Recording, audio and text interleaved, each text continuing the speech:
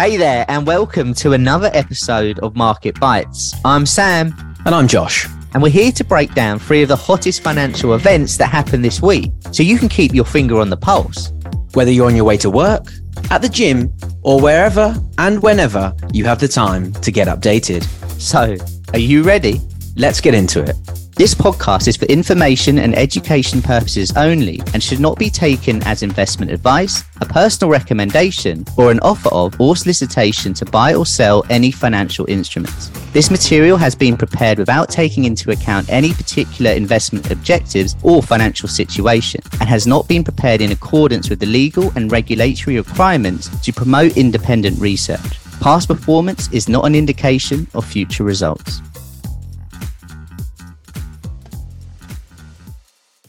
Hello, everyone, and welcome back for another episode of the Market Bites podcast. Josh is smiling at me here, which is making me in a very good mood. Josh, how are you? I just love the open, Sam. Just so much optimism on a Wednesday morning for you. Yeah, just really brightened me up on my Wednesday evening. I'm good. I'm good though. I'm good. Well, look, markets are green. We've had a good quarter. April is one of the best months of the year for the stock market, if not the best month, with all the flows that come in. I think there's a few reasons dedicated to that, with all the bonuses and end of the tax year and a lot of rebates as well. A lot of that money goes on the stock market, so the flows help massively in April. I will not be responsible if April is a bad month though, but you've been warned it could be good. How's the week been? Been up to anything interesting? Can't say anything too interesting. We did just record our Q2 outlook with the sort of a look back at Q1 of how that performed. So that will be available for everyone to watch over the next coming week, which is going to be pretty exciting. We'll probably bring that out as a podcast episode so people can listen as well with Ben and Callie. But no, nothing too exciting. Market's keeping us on our toes as usual. Yeah, absolutely. So that'll be available for those that are watching on YouTube or prefer to watch on YouTube on Monday.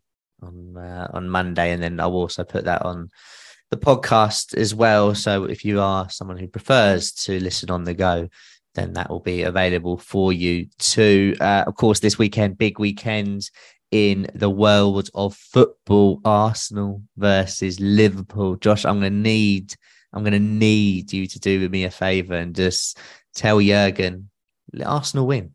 You know, way we've played, mate, the last two games. I don't need to tell Jurgen anything, mate. Yeah. He's just going to lose that game by himself. So that's all right. Yeah. It's annoying because you've got the third best form at home. Away from home, it's just not as good. But we'll have to wait and see how that goes. Big weekend ahead, and of course those that like their golf. And it's quite interesting, actually. A lot of traders I know really like their golf. I wonder if there's some sort of parallel there with the psychology, maybe, that they like. But the Masters is starting tomorrow. So if anyone has some interesting picks, let me know, because I'm in the market at the moment having a look at who I want to go with. For those that are thinking, Sam, Josh, get on with it. We're about to. And this week we've got our three topics for us to cover. Number one is going to be talking about the recent moves in oil price. We'll also look at non-farm payrolls, which is coming out this week. And then we can have a good wrap up of crypto. Josh, how does that sound? Yeah, sounds good to me. Might also just be worth a mention that we have seen the first signs of rate hikes coming to an end. The Reserve Bank of Australia, back down in here in Sydney, giving us a shout out, paused yesterday. So Reserve Bank of Australia pausing their rate hiking cycle, held rates at 3.6%. And you know that they basically said that they were looking to keep rates steady, to try and give themselves more time to assess the state of the economy and the outlook, especially when there's so much sort of uncertainty. And they also hinted at more tightening if required. So there's a chance that even though they've paused, that they could retighten if economic data doesn't work in their favor. So the first sign of a slowdown in rates, and maybe that's going to be something to watch over the next couple of months from other central banks. Yeah, one for the radar. We're just under 30 days away, I believe, from the next FOMC meeting. We'll talk about that as well in a little bit more detail. Okay, so look, first subject for us. There were some really interesting developments over the weekend concerning oil prices. Crude oil gapped higher on Sunday evening from its Friday close, which in truth isn't massively uncommon for this commodity. And therefore, if you are new to markets as a trader, you have to be aware of that from, when the market is closed, you run the risk that it could happen. There could be a geopolitical situation. There could be, supply and demand changes, and that leads to these big gaps higher, or some cases lower for crude oil. So just bear that in mind. If you do want to hold a position when the market is closed, you're running that risk. So yeah, Josh, what happens with oil? Why did we have these recent fluctuations, and how is it affecting broader markets? Well, it all comes down to the cartel, Sam, and that is OPEC. They've effectively taken everyone by surprise. I was watching Bloomberg on Monday, obviously the day after this sort of happened, really, and all of the sort of the commodity experts were just sort of felt that this was completely out of left field. And it was a cut of output by 1 million barrels a day in order to sort of lower supply in the market to sort of keep prices elevated. What that points to is them clearly being worried about the macro backdrop and expecting demand to ease over, recession fears, which is a bit of a worrying outlook for oil for the year on one side. But the market is reading it differently. And as I say, lots of commodity experts believe that this could drive oil back to $100 a barrel. On top of that cut, we've also got the momentum from China reopening, which I think is a huge positive on the demand side. And it hasn't really started to flow through yet into sort of oil markets. There's been limited demand from China at the moment. But as that reopening really, really gets back into full swing, that demand is only going to sort of grow. And we've seen about 11% rise in the last sort of 5 or so days from oil. And that comes after what was the worst quarter for oil since 2020. So it's a bit of a stark turnaround, going into this quarter from last quarter. But in terms of impacting the economy, there is a real threat here to inflation. Which then makes the central bank's jobs more difficult once again. If we just focus on the Fed here, well, they are trying to control price pressures. So this really doesn't help. Although I would say that I think markets probably did expect oil to sort of bounce back. We did see a pretty steep sell-off, but again, doesn't help. Higher oil prices will only sort of really feed into inflation and make that battle for the Fed much harder. And then another argument, just to sort of really balance this out, is that higher prices could dampen sentiment and therefore dampen demand as well. But I think that the cut is likely to mean that we see a deficit in the second quarter, which, is only going to support prices and see more buyer demand rather than it going the other way. I think we've got to go really much closer to a recession and to see, the economic outlook deteriorate much more to see sort of demand dampened by these sort of higher prices, because it's still high, but they're not as high as what we've seen recently. So yeah, not great in terms of the inflation outlook. And also, it's really going to make that job a little bit harder for central banks if oil does continue to keep going higher and go back to $100 a barrel. Yeah, it's an interesting argument on both sides. I'm on the side that I think it's going to help support oil prices in the short, medium term, whereas obviously on the flip side, the fact that You mentioned there about how it could dampen sentiment. I like the idea. There were people that I respect that were saying that on Sunday evening, Monday morning. For me, yeah, I'm not on that. But it's always important to have that balanced view, isn't it? I think some people, and especially you see it on Twitter, they've got their view, and it's quite funny as well. And I'm going to call them out here. Those people that have been super bearish on the market for a while. In fairness, you give them their flowers, but October, November, December, January, February, this market's crashing. It's going to make a new low. We're in a bull market in the NASDAQ. We're 20% up from those lows. Hold the L is what I would say there. Oil prices, as you mentioned there, obviously pushing higher, and it is a bit of a worry for the Fed. And those bears out there might be a little bit happy, might be starting to get a little bit excited, gives them something new to write about. Of course, with those higher oil prices, that can, as you mentioned, lead to, inflation pushing higher, an increase in transportation and production costs because of oil can ultimately, push those inflation prices up, which then lead to the Fed having to potentially raise rates, or as at the moment, with the talk about the pause and then the cut, that's pushed back further, and, things change. Speaking of the Fed, the next key thing that they're going to have a look at, that they're going to consider, is non-farm payrolls, which happens this Friday. For most parts of the world, Friday is a bank holiday, which kind of makes it a bit weird that they're deciding to release this data set on a bank holiday. I actually can't remember that this has happened before. Someone corrects me if that has. I don't really see an issue with them delaying it by a week. Usually if there's a bank holiday on the Monday or a Tuesday, they push non-farm payrolls back to the second Friday of the month. Of course, it's usually the first Friday. So for me, it doesn't quite make sense, but it just means that the volatility on the day is going to be less. Anyway, what are we looking at? What is expected? The consensus is for a 240k non-farm payroll number to be added from the month of March. Unemployment rate unchanged at 3.6, which is really solid.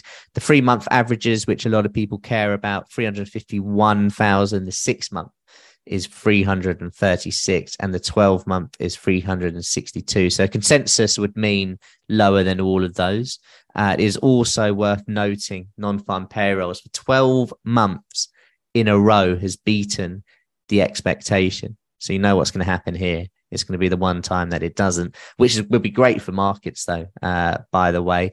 Average earnings, another thing that the Fed are keeping an eye on, they're seeing growing at 0.3 month on month, a touch quicker than the 0.2 that we saw from the February report, but may drag down the annual measure down to 4.3 for the year on year from 4.6. The average hours for the work week are expected to be unchanged as well. So if everything comes in line, I think the Fed will be relatively happy. The recent data set does cover the period prior to the recent regional bank crisis. So, one thing just to bear that in mind, analysts suggest that banking issues are likely to have a limited impact on the US labor demand more broadly. So don't expect too many fireworks there. Of course, if there is, then the market's going to move off that. Weekly jobless data claims coincide with the establishment survey window decline, meaning sub 200,000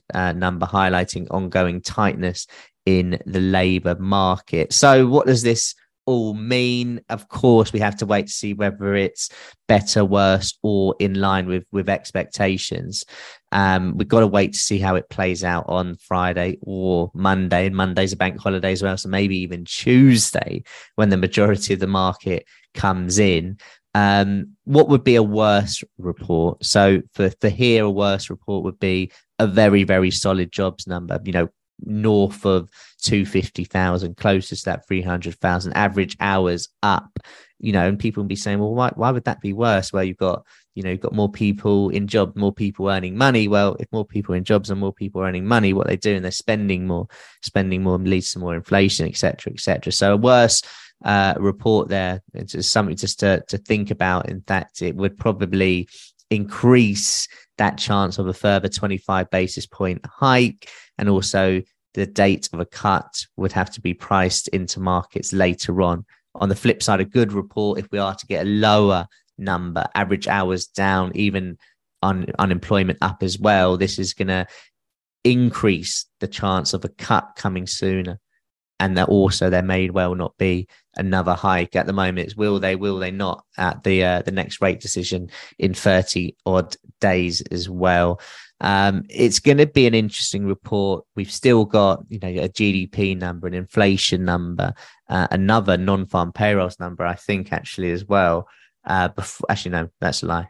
Before the next FOMC meeting, but Josh, one to certainly keep an eye on. It's just a shame in a way that it's a bank holiday.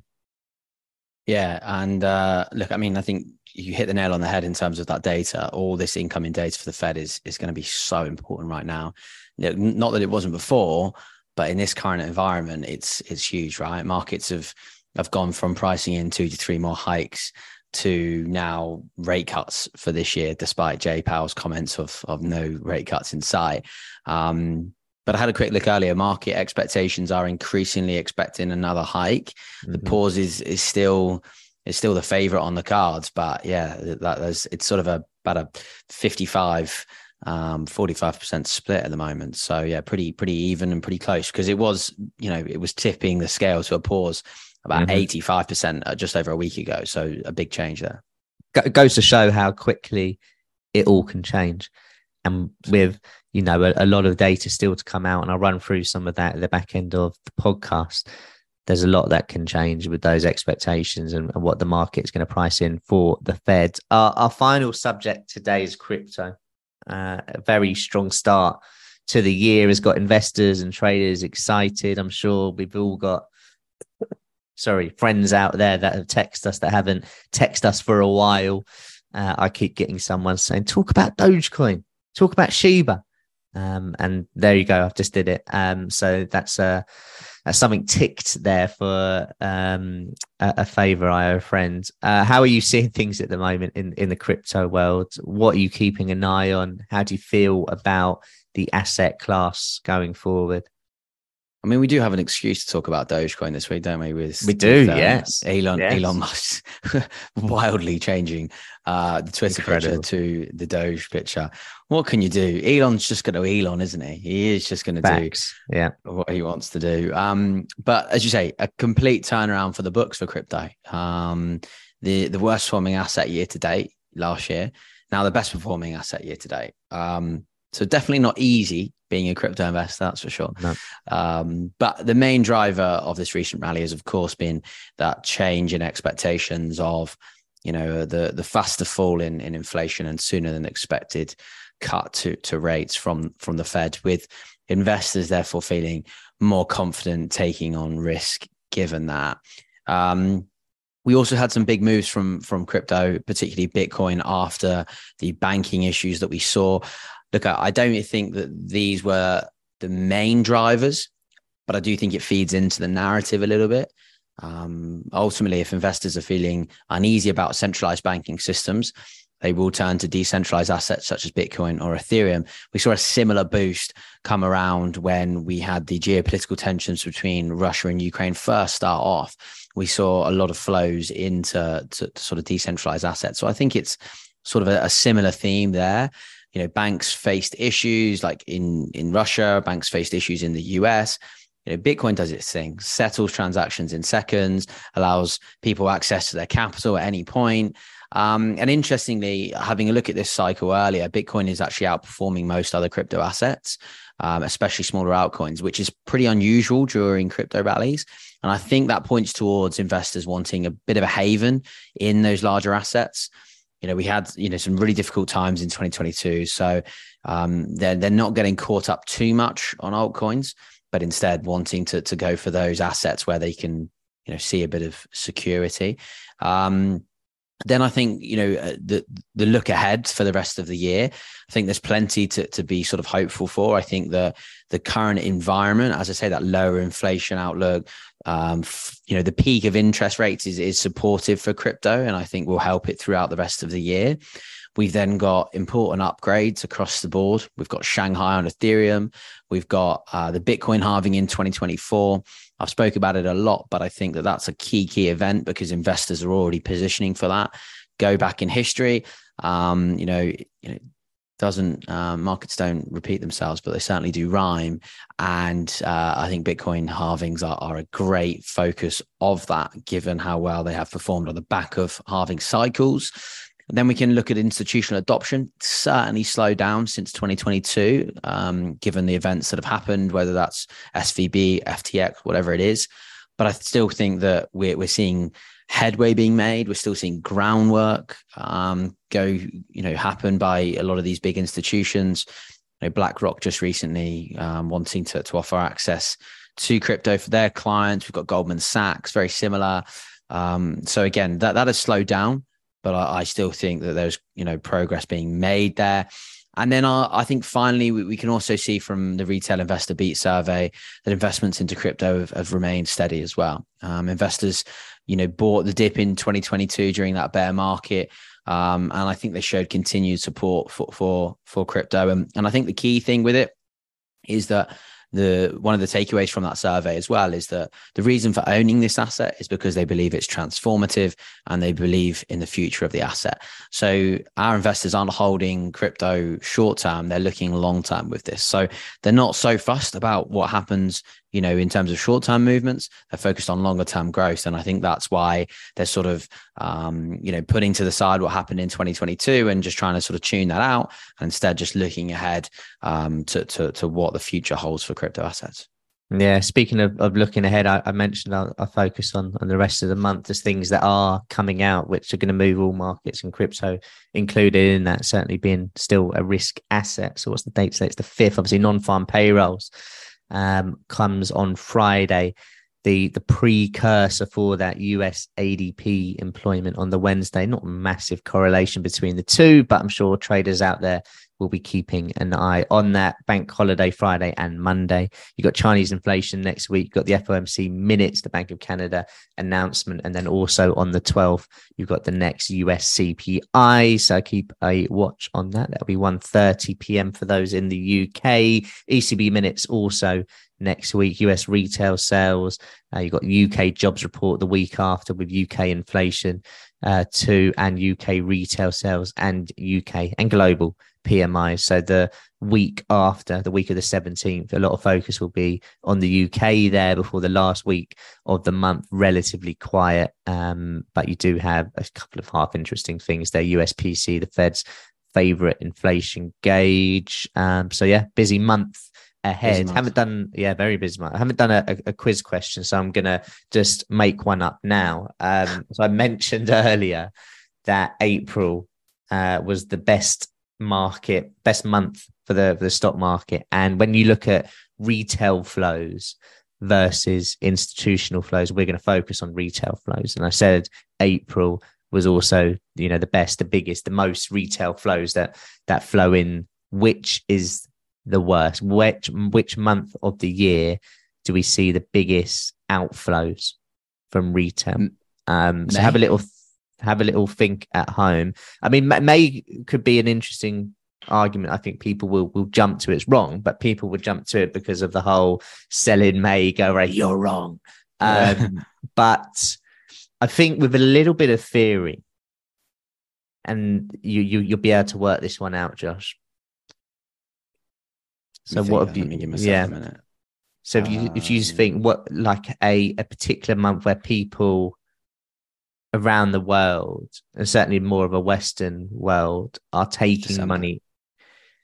December's low, but it's not. It's September, which is obviously historically a very poor month in markets. Now the reason is, as summer comes, inflows stop and outflows begin as people take money out to pay for university tuition. University tuition is $63 billion a year, and most of that is pulled out of the 529s, etc., which cash out of stocks in August, September. So, those are the sort of the reasons behind it. And it's quite interesting looking at the stock market. September's a bad month, but also, you can sort of see that sort of quieter period from August. September's a bit of a lull, and then into the back end of the year we start to pick up again.